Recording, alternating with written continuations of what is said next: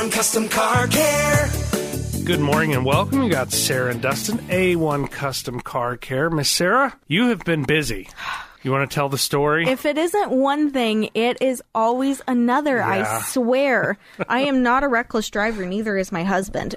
So on Thursday, I was on my way home from filming a client video, which I'm going to do a shout out here. I was filming for 2 Bar D Beef Company. So if you are out there looking for someone who sells halves or wholes beef, I highly recommend them. They are fantastic. So I have never heard of them before you had spoke about them. And definitely, like, the moment you mentioned it, I'm like, yep, I need to look into that. Mm-hmm. Absolutely. They so, are well done. fantastic. And so they're based out of Marshfield. Local, love it. Yes, and they are 5th generation. But I digress. I was on my way home from Marshfield. And I had just gotten gas, and I decided that I was going to take the old road. I have 2 options to go home. I either have the old road or I have the highway. Okay. Typically, I take the highway, but I decided to take the old road. And it was dark, and I was driving down the road, and next thing you know, a deer jumps out of nowhere and hits my car. I know. So it took me a second to realize what happened because it happened so fast. Yeah. And I was able to get over safely, killed the deer. So that's kind of a positive in this story because it made me mad. Yeah. But I was able to pull over safely, take a look at my vehicle. Thankfully, there was no leaks underneath it, so no immediate danger right there. My car wasn't overheating, so no Excellent. immediate danger there. Yep. My tires were okay. Nothing was rubbing up against them. No immediate danger there. Well done. I know. Look at me, Yeah, right? It's like sure. I am a co-host on an automotive show or something. Well done. That's So awesome. I was able to get all of that taken care of and taken a look at, and there was significant damage done to the front end of my vehicle, specifically on the driver's side of my vehicle. It took out my headlight, did a pretty good dent on my hood, and then just completely ruined the whole front that is kind of protecting the radiator. Yeah, kind of the bumper area. Yes. So the husband, he came with the kiddo. The kiddo wasn't in the vehicle, by the way. Thank goodness. Yes. So every time I tell this story, everybody's like, yeah, I'm glad you're okay. But what about the kid? It's amazing how that changes. I know. Isn't it? So, yes, the kiddo was at home with the husband. So he was able to follow me home to make sure that if I had any issues, he was right there with me. So that is kind of the situation that I got. I know. It's a little traumatic going through something like that. You're minding your own business, listen to the radio. I wasn't even listening to the you radio. No, I was driving in complete silence. And then all of a sudden it was disrupted. I know. So I have seen a ton of deer this year. Have you noticed other Yes. than that, Oh. clearly? So when the husband came to my rescue, Yeah. as soon as he pulled up on the other side of the road. So his headlights were kind of facing the opposite way, the wrong way if you were coming up on me. And when he did that, 6 deer, including a couple little babies, came out from behind my vehicle Oh, my goodness. and crossed the road. They're definitely moving. So Yes. I guess the word of the wise is Sarah has found out, unfortunately, is they are moving very, Yes. very much. And we are in deer hunting season as well. Yeah, it's definitely, that is the season. So did you turn your hazards on? I got to ask a couple of I these did, things. Excellent, yes. excellent. Did you have much traffic out there? I guess you were on the old road, so probably a lot less traffic, which was good. Yeah, there was maybe 3 or 4 vehicles. We were parked for maybe 10 or 15 minutes. So you were pretty close to home then. Yes, I was about a mile and a half no. away. All of these things typically do happen whenever you are close to home. Yep. So thankfully I wasn't too terribly far away. But yeah, I was about a mile and a half away, and we were out there for maybe 10 or 15 minutes, just kind of doing an evaluation if my vehicle was going to be safe to drive, which we deemed that it was. But yeah, there was maybe 4 or 5 vehicles. A lot of people slowed down. A couple people hollered and asked if we needed any help. And we said that's no. good. Yeah. I love living in this part of the country Yes. that folks will do that. So That's awesome. yes, so that was kind of the situation. Dang. I know. So you were able to drive away, which is great. Sounds like you did a really good assessment of, whether it was drivable or not. I see a lot of times there'll be, maybe if you don't do a good assessment and you have fluid leakage or whatever, there's kind of some collateral damage that if you drive it and it overheats or anything. So you guys did a rock star job making sure it was in good shape. So what happens now? What's the game plan? You found a good body shop, I guess it sounds like, and you're going to kind of go through that. How has the insurance situation been so far? Well, this is my first time ever hitting a deer. I've only been in one other accident my entire life, and thankfully my insurance has been fantastic so far. I love to hear that. On both sides of this. So I was able to go ahead and make a claim that night, got my claim number, and the very next day they recommended an auto body shop for me. I was able to go in there, which they are actually listeners of KSGF, so that's kind of neat. Sounds like great people. Yeah, of course. So I was able to go in there. He gave me a rough estimate. The insurance company also gave me a rough estimate, so they're going to work together on that end. And then I've went ahead and I've asked tons of questions. My main concern was, what if whenever the the auto body shop gets in there and they start doing all of the repairs and they've noticed that maybe there is a mechanical issue. That was a big concern for me because they're not going to be able to really tell until they actually get hands-on and kind of get to see what's going on once they peel all of that away. So my insurance company told me that they do something called subletting. Is this something you're familiar with? Oh, yeah. So we actually here in Springfield, now you're north of town, so you're getting all that taken care of up there, which is awesome. It sounds like that would be a good contact to have. But here in town, we do a lot on the mechanical side when they get into a situation that is not cosmetic related. And a lot of your body shops are very capable of doing some of the parts changing.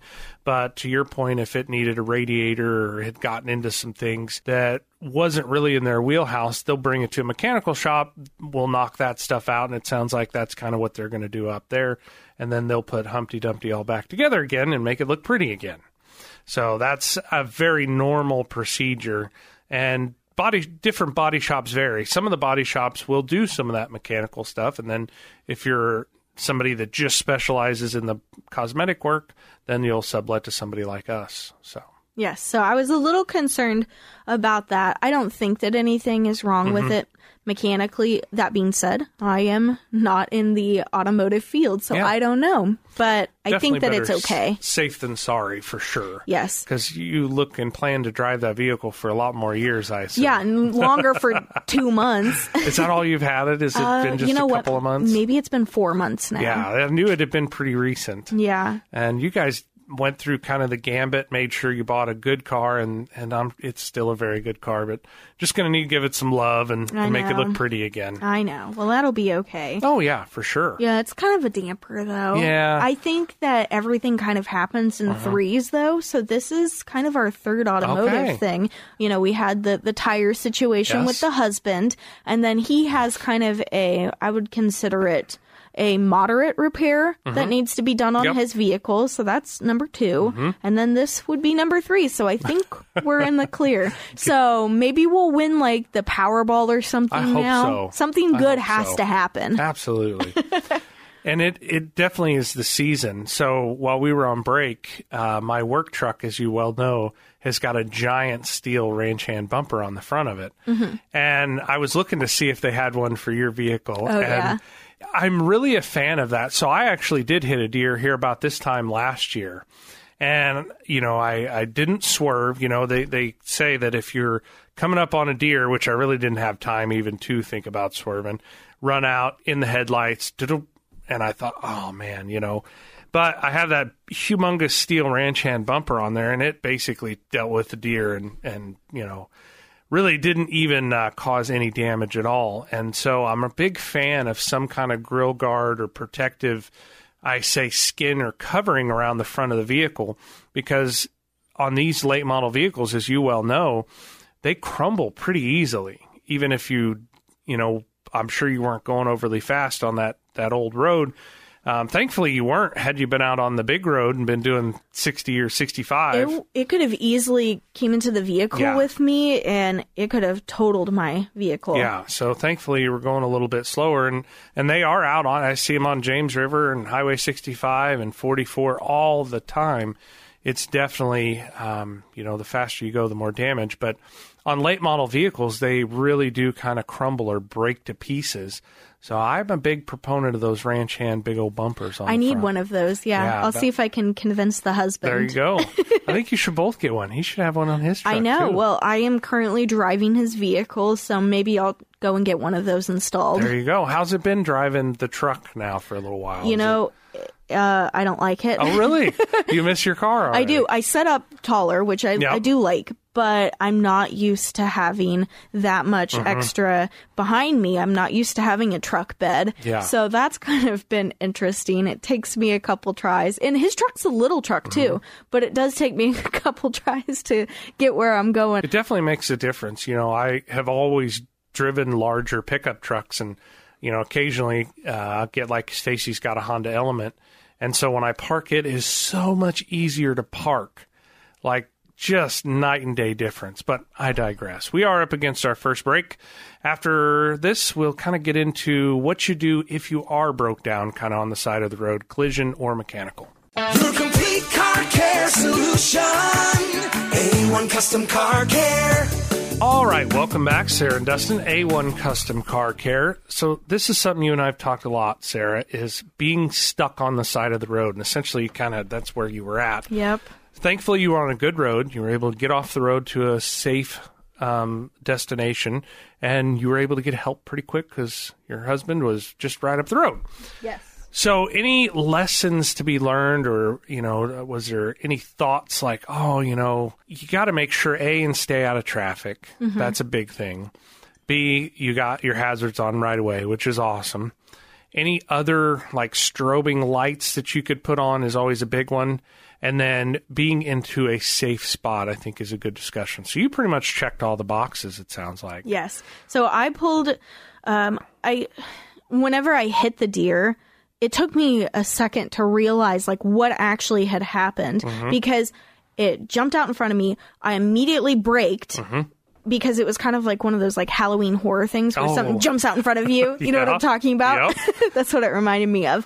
So I hit it and I like closed my eyes because I thought, oh crap, it might come into my vehicle, which it didn't, thankfully. And then I like drove for like, I don't know, maybe 10 seconds after I hit it. And then my brain was like, I have to pull over. I have to take a look at what's going on with my vehicle. Like I just hit a deer. So I was able to pull over to a person's kind of driveway mailbox area. Okay. They had kind of a pull off over to the side. Awesome. So thankfully they also had a yard light. And I was able to have that light from the yard light, so you could see my vehicle. Sure. Plus, I had the hazards on. And then, whenever I got out of the vehicle, I went ahead and I turned my my phone light on. And whenever I was talking on the phone, because I called Ryan to come and save me, and I went ahead and I put him on speakerphone while I also had my phone light on. Excellent. So anybody who came across me, if they just happened to not see my hazards and not see my vehicle, they could at least see that little light kind of moving around. And I stayed pretty well out of the traffic area in case they weren't paying attention. I think that is extremely wise. Collateral accidents after the fact a lot of times. And if you're just sitting in the car, and I realize we're kind of coming up on winter and crappy weather, etc., but stalled vehicles, I'm sure I'm not the only one that sees those traffic cam accidents where people aren't paying attention, even with the hazards on and all kinds of stuff, and then they run into a stalled car. So if you can get out of the car and get away from it, if it's not drivable in this instance, I think is a very wise decision. So if you're ever finding yourself out there in this instance, and you do hopefully have good clothes on, good footwear, you can stay warm through winter, get away from the stalled vehicle if it's at all in the line of traffic. So well done there. Any kind of extra lighting or anything reflective, even road flares that you can come up with. Speaking of that, that's probably going to be one of the things that I'm picking up because of this discussion. I'd like to have some extra equipment there just in case you're ever in that instance. Again, I stop and help a lot of people broke down on the side of the road, so I see how close the close calls can get sometimes, and it's very scary. And then my other kind of advice in this instance really doesn't apply to your accident because your car was drivable, but a lot of the times people have flat tires, they will not drive on the wheel, which is good because you can damage the wheel very, very quickly. But I would much rather, and this is just my opinion, I would rather drive to a safe place and replace a wheel than change one in an area that I'm potentially getting run over, which I have done many times over the years with stopping and helping folks. It's always better just to drive a little bit to somebody's driveway or hopefully a parking lot or just a better visibility place than right on the side of the road because it is not fun. You guys, I guess, ended up doing that here a couple weeks ago where Ryan had some issues with his truck. Yeah.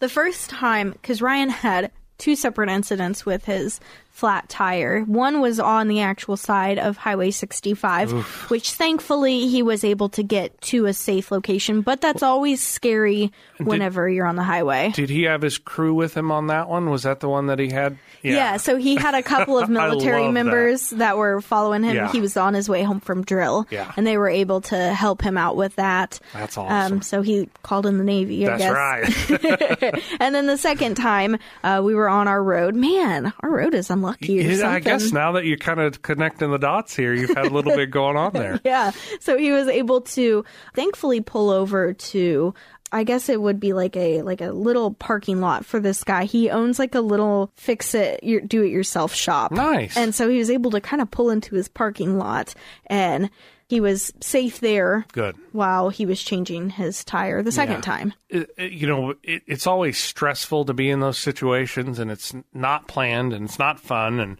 you're like, what am I going to do? And so it's really easy to kind of overlook some of that little stuff, but getting out of traffic because you don't want to be expecting that other people are paying attention is probably the best or nicest way I can put that. And another thing that you have to worry about too, which I kind of saw while I was stranded on the road, was you will have sometimes people who will see you and then they'll drive really slow to like see what's going on. Yeah, the gawkers, yes, or rubberneckers. And then there will be other people not paying attention whatsoever, and they'll just kind of run up on them. Which I had a couple people that were kind of gawking, and then there was other people that were speeding down our road.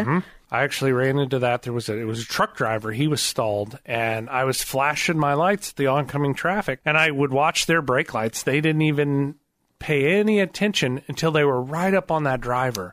And I'm like, man, you guys got to be more careful. And to that point, you can't take for granted that other people are going to be paying attention. You know, God forbid they're texting and driving, or they're watching stupid things on their phone while they're driving, or just in their own la-la land world. And so really kind of to the same aspect that a motorcycle rider needs to be very defensive. If you're stuck on the side of the road, you really got to be careful. I've spent enough time doing roadside service that I really appreciate our roadside service folks because it is a very dangerous job, mainly because people don't pay a doggone attention. And I don't want to just get out on my soapbox here, but you know, I don't want any of you out there. And if you have younger drivers as well in your household, you really need to be educating them as much as possible, because they're going to be stuck somewhere without you. And so we've got several younger kids in our household that, you know, hey, this is what's going on. This is what I want you to do. When this happens, this is how you're going to handle it. So you need to coach them so they know. We had an instance, it wasn't quite the same, but one of the lessons I had in our household is, hey, one of the kids' car started to overheat. And they were in Nixa, and we lived probably about 15 minutes from Nixa. They went ahead and pushed it all the way home and just said, I got to get home. Well, thankfully, at this point, I don't think any collateral damage to the engine happened. However, it very much could have been, and I've seen it time and time again, where you have a very simple overheat and it turns into a catastrophic failure of the engine due to this overheat. So, you know, that was a learning experience for us in the household. Hey, if the car is not doing something, or it's doing something it's not supposed to, whichever side of the coin we're on, you got to stop. Especially if it's a red light on the dash, that is catastrophic. That's an immediate stop. So red brake light. If it's a red oil light or a red overheat, those are all stop right now events, as well as if you hit something out in the road. Obviously, you had to take a break and assess the situation, which is awesome. So you got to be educating everybody so they know what to do when they get in those situations. You know, we think we just get in the car and we're always driving and everything's going well, and it's just not the case. It's just not going to do it that way. So definitely glad you guys were safe and got through all that stuff, and it sounds like you're well on the way to taking care of business and getting it taken care of from there. Yes, it was definitely a scary situation. I'm thankful that my insurance company has been awesome to handle all of this, because this isn't something that I deal with every day. No. This is, something they deal with every day, and they're really awesome at coaching me through, like, this is the steps, this is what's going to happen next. Don't worry about it. But, it is scary whenever you don't have accidents. And this is nothing that is new to me, or something that's new to me, rather, because I haven't ever hit a deer before. Yeah, and nobody's ever planning on that stuff. Exactly, It's, to that insurance agent or whoever, the adjuster, this is their daily grind, just no different than you with the radio here. But somebody that's, not doing this all the time and all the switches and buttons and all that stuff, there's a lot going on. So it's good to have somebody in your corner. But we're down at the bottom of the hour. We're going to pick it up on the other side. Your complete car care solution. A1 Custom Car Care. All right, welcome back. Sarah and Dustin, A1 Custom Car Care. Sarah, do you have some questions out there? I do. I have a couple of them. Okay, so I'll start with the smaller question first. Okay, so last week we were talking about stockpiling. We talked about the diesel shortage that's happening, and just different ways that we can make sure that our wallet isn't hurting as bad with all this inflation. Oh my. So somebody texted in and said, you were mentioning stockpiling oil. Well, what about the filters and air filters? Oh, yeah. I mean, I think you could almost basically fill in the blank at this point, of what you want to stockpile. So I would strongly recommend filters of any kind, because unfortunately or fortunately, however you want to look at this, a lot of those are being imported or have been being imported for many years. So the manufacturing is not here in the United States. And so there's this huge lag. So for instance, I have and am planning to keep my 7.3 Power Stroke forever. And I ordered a case of filters for it instead of ordering just one filter when I needed it, because I know I'm going to use them. And I'm also betting that it's probably going to be more expensive the next time I have to go buy them. So I have a full case of, well, it's not full anymore because I've done some service on it, but I have the filters there. So if you do your own service work, that's awesome. If you know you're going to be keeping the vehicle, I'm going to order some extra filters for it as well as the oil. So yeah, I strongly agree. If you know you're going to need something with the way inflation is going, and this is not financial advice, but I think this is pretty obvious, it's probably going to be more expensive down the road right now. I don't see we're going to get into a huge price recession at some point. We might. We'll just have to see. But everything that I'm buying the last 2 years, it's more expensive the next time that I need it. So if you're going to be using it, you might as well have some extra backups. My favorite thought is 1 is none, 2 is 1, and 3 is where you want to be. So that's kind of... So say they want to go ahead and kind of stockpile and purchase some things. Is there a good way to preserve those, like a good shelf life? So as long as you keep them in a somewhat dry environment, you're going to be in good shape. So even if your garage isn't heated or cooled, that's not going to hurt most of that stuff. Dampness is probably one of the biggest things. You don't want a lot of moisture in those systems. So, and they don't take up a lot of room. My only concern about oil is you want to put it in an area that if, God forbid, it leaks somewhere, it's not damaging something. So you need to be mindful about that, because that can be quite a mess to clean up. Okay, here is your next one. And I know that this one will probably be long-winded for you. Fair enough. So our listener said, Dustin, my wife would like to start shopping for a 3 to 5 year old Jeep. Are there any models that are, quote, bulletproof, decent, or should be avoided? The thought of buying a new vehicle only for it to burn oil and need constant maintenance doesn't appeal to me. Unfortunately, most of your newer vehicles are going to burn oil because of the CAFE standards. which is basically the fuel economy standard that the government has put out there. In doing so, they went to either displacement on demand, active fuel management, and low-tension piston rings. So, fantastic question. The Jeeps out there, most of them have a Pentastar-made engine, and if you want to do your own research on them, most of them come with a 3.6-liter Pentastar, and you had better be on top of your game for maintenance. So there's a lot of you out there that already own these vehicles, and then in this case, if you're looking for one, it has really been something that we've seen quite a bit of failure with, to be just completely honest. So how do you keep away from that failure? You had better not, and I repeat that, this is a better not follow the recommended factory maintenance schedule for those vehicles. So why would I not want to follow what the factory says? You would think they are the smartest people out there, and they do have some great engineers, don't get me wrong. However, it is kind of this big push to lower the cost of ownership. If you ever have heard that term from manufacturers, they will push the maintenance schedule out farther than what I believe is in your best interest in order to lower the cost of ownership up until the point of the factory warranty going away.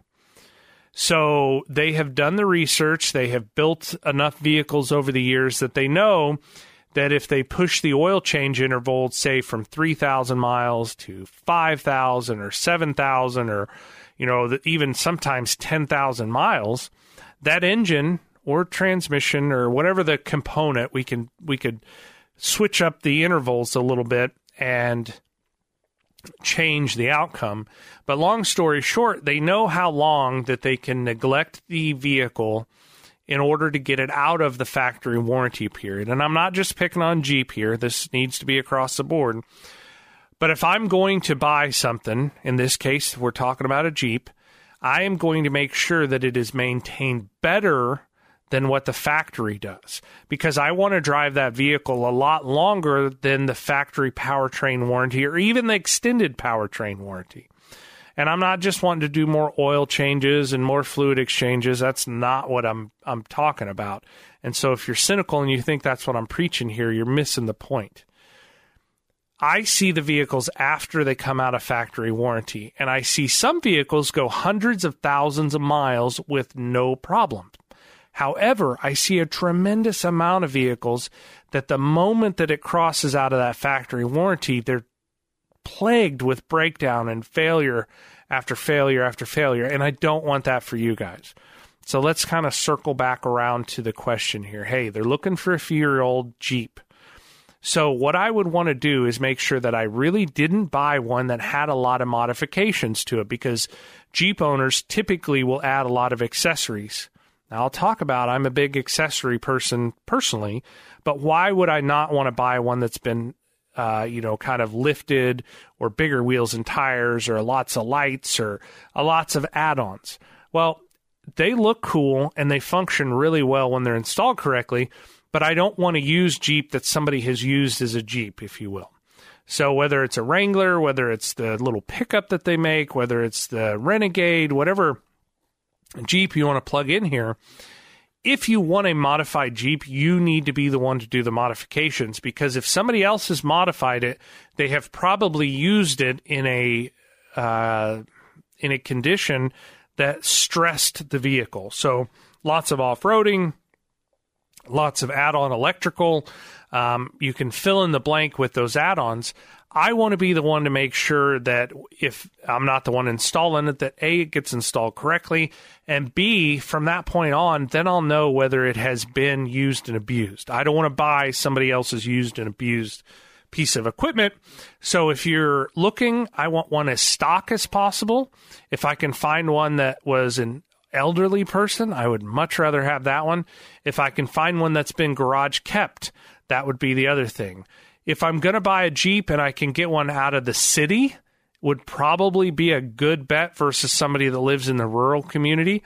And I live out in the country and I absolutely love it. And I hope that I never have to live in town. But folks that live out of town, I mean, I know I'm going to have mine out in the pasture. I know I'm going to have mine hooked to a trailer.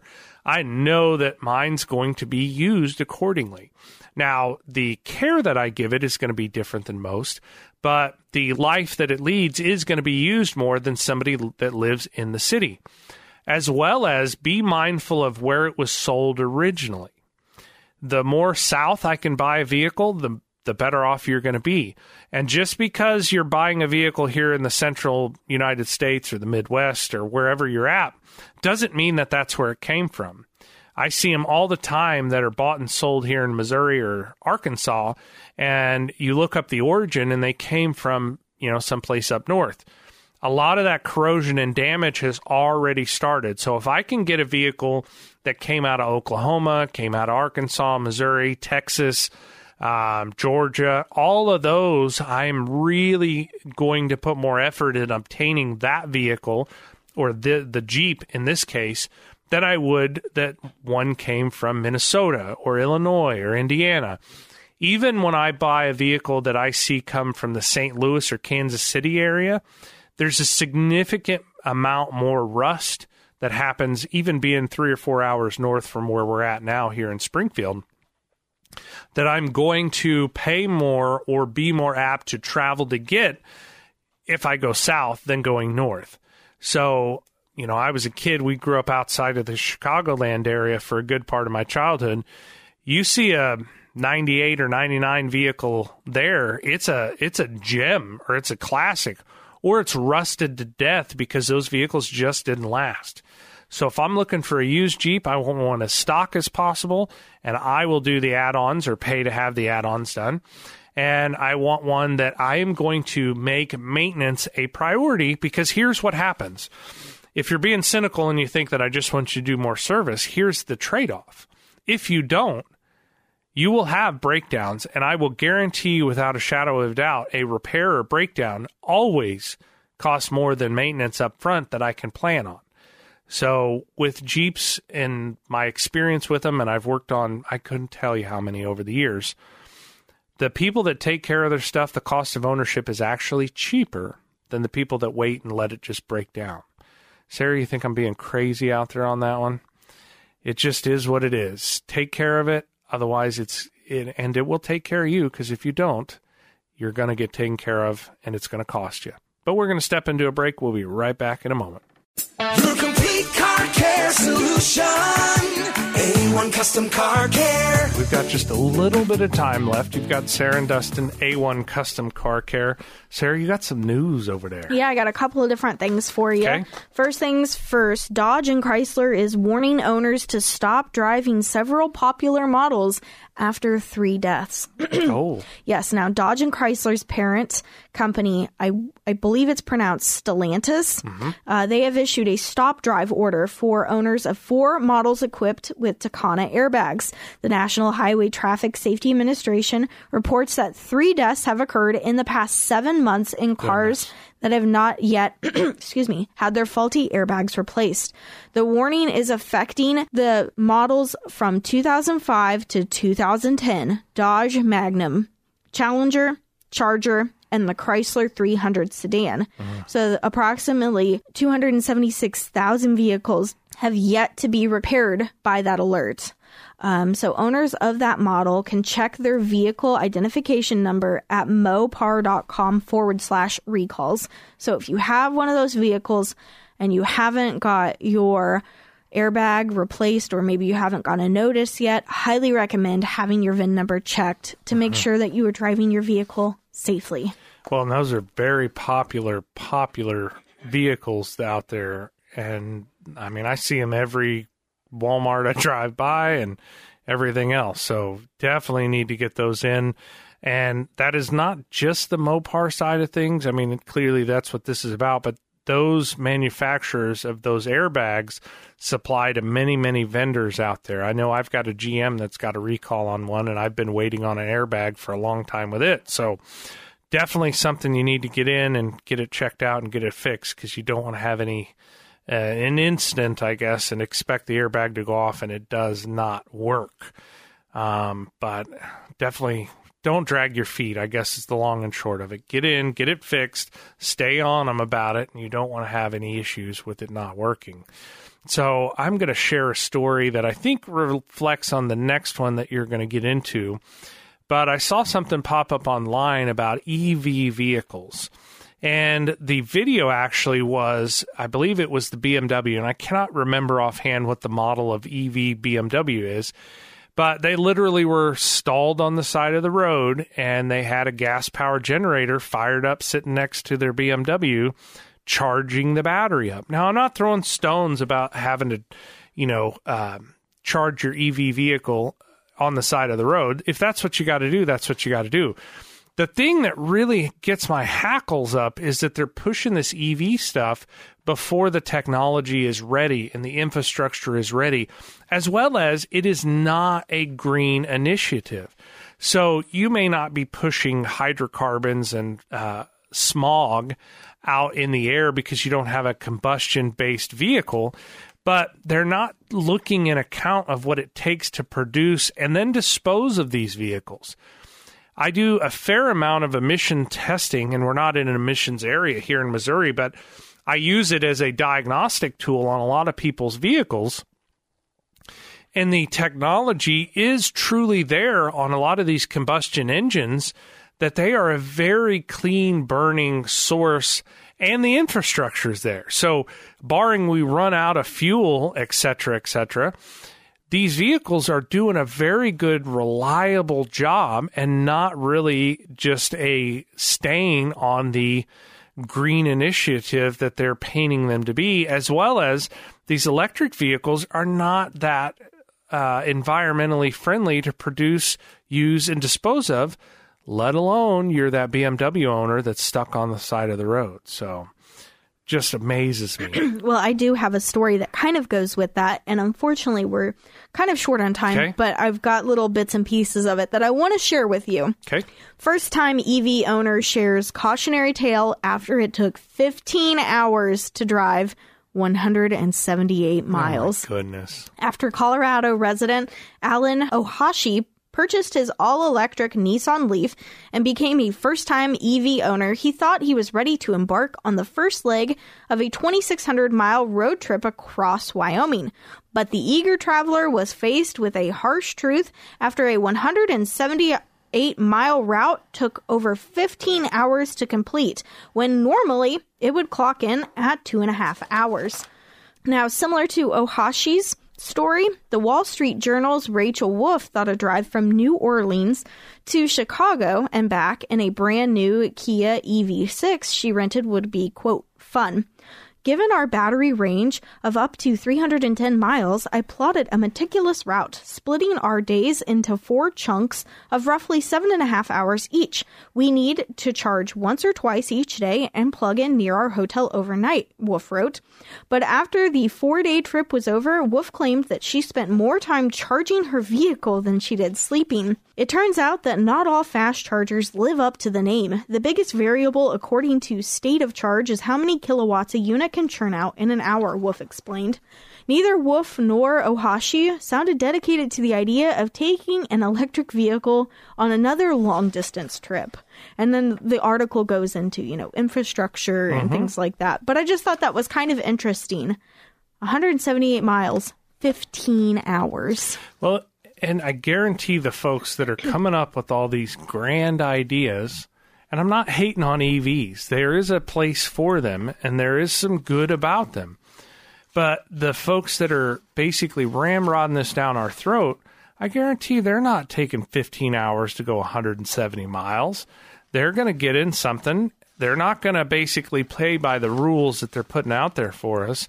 And nor are they informed in the areas that they are making legislation about or financing. It just drives me up a wall that they think this is, and it sounds great on paper. It really does. I mean, I think that's a great representation that, I meticulously planned out my trip, and this is where the charging stations, et cetera, et cetera. The technology is not there, nor is the infrastructure. As well as I don't know about you guys, but I don't have an extra 15 hours to throw away on a trip that I could have done in like 2.5 or 3 hours. It just doesn't make any sense. I got places to be, things to do, and I know all you out there listening are more than likely in the same boat. But if they keep pushing this down our throat, we're going to have some serious consequences. It just is not feasible. It may be someday, but today is not the day. Do I think they should continue developing the technology? Yes, I do. I look forward to working on EV vehicles because they're going to have problems. It's going to be different, and that's why I love this industry, is it changes so much. Now, if I was local and I was just running around, 30 miles to work, go to the grocery store, 30 miles home, recharge my system, that would be very feasible. And for a lot of folks that stay local, I think that would be a great option for you. However, I travel a fair amount. I mean, there's times, multiple times a week that I'm 150, 200 miles from home sometimes. I have to be able to get in, refill in a timely manner, and get on about the rest of my business, because time is money. I don't care what business you're in out there, whether you're, taking care of the kids and you're a stay-at-home parent, which is awesome. I tip my hat to you. That is not an easy job. If nothing else, that's probably harder than what a lot of us go into work and do every week. But you got to be there. You got to get to the doctor. You got to get to the store. You got to get to work. You can't just sit there and charge or carry a gas-powered generator around with you and have that fired up and be recharging all the time. It boggles the mind. At some point, the technology will be there, but we're going to be a little while from it. And I need a dependable way to get from point A to point B. And again, we've talked about this hundreds of times probably on the show, that when a new make or model of a vehicle come out, a new engine platform, new transmission platform, etc., I really don't want to be the beta test for that company and buying the first generation of whatever it is. And I don't want to say we're on the first generation of EV or electric vehicles. We're not. But there's a lot of pain and a lot of development that you're going through as the consumer versus the company working all the bugs out. So we're going to get there. It's probably going to take really 5 to 7 years, in my opinion, before the technology really continues to move to a viable source of transportation more than local commuters. That's how they should be marketing these vehicles, is they're local commuters, and they're pretty good at that. They're not having a lot of issues within 100 miles. But once you go out further than that, or you go into a towing component, you look at the new Ford Lightning that's out there. It's an EV pickup truck. Cool idea. But you can tow about 100 miles before you got to pull over and recharge, and let alone have a good recharging station. So definitely something to think about, and I think you had some great insights there. Perfect. Well, we are officially out of show. So if you are out there in Radioland, you have a question or comment, you can reach us on our text line. That phone number is 417-447-5743, or you can reach out to us on social media. That is at 1041 KSGF. Dustin, I hope you have a good rest of your weekend. You as well. Bye.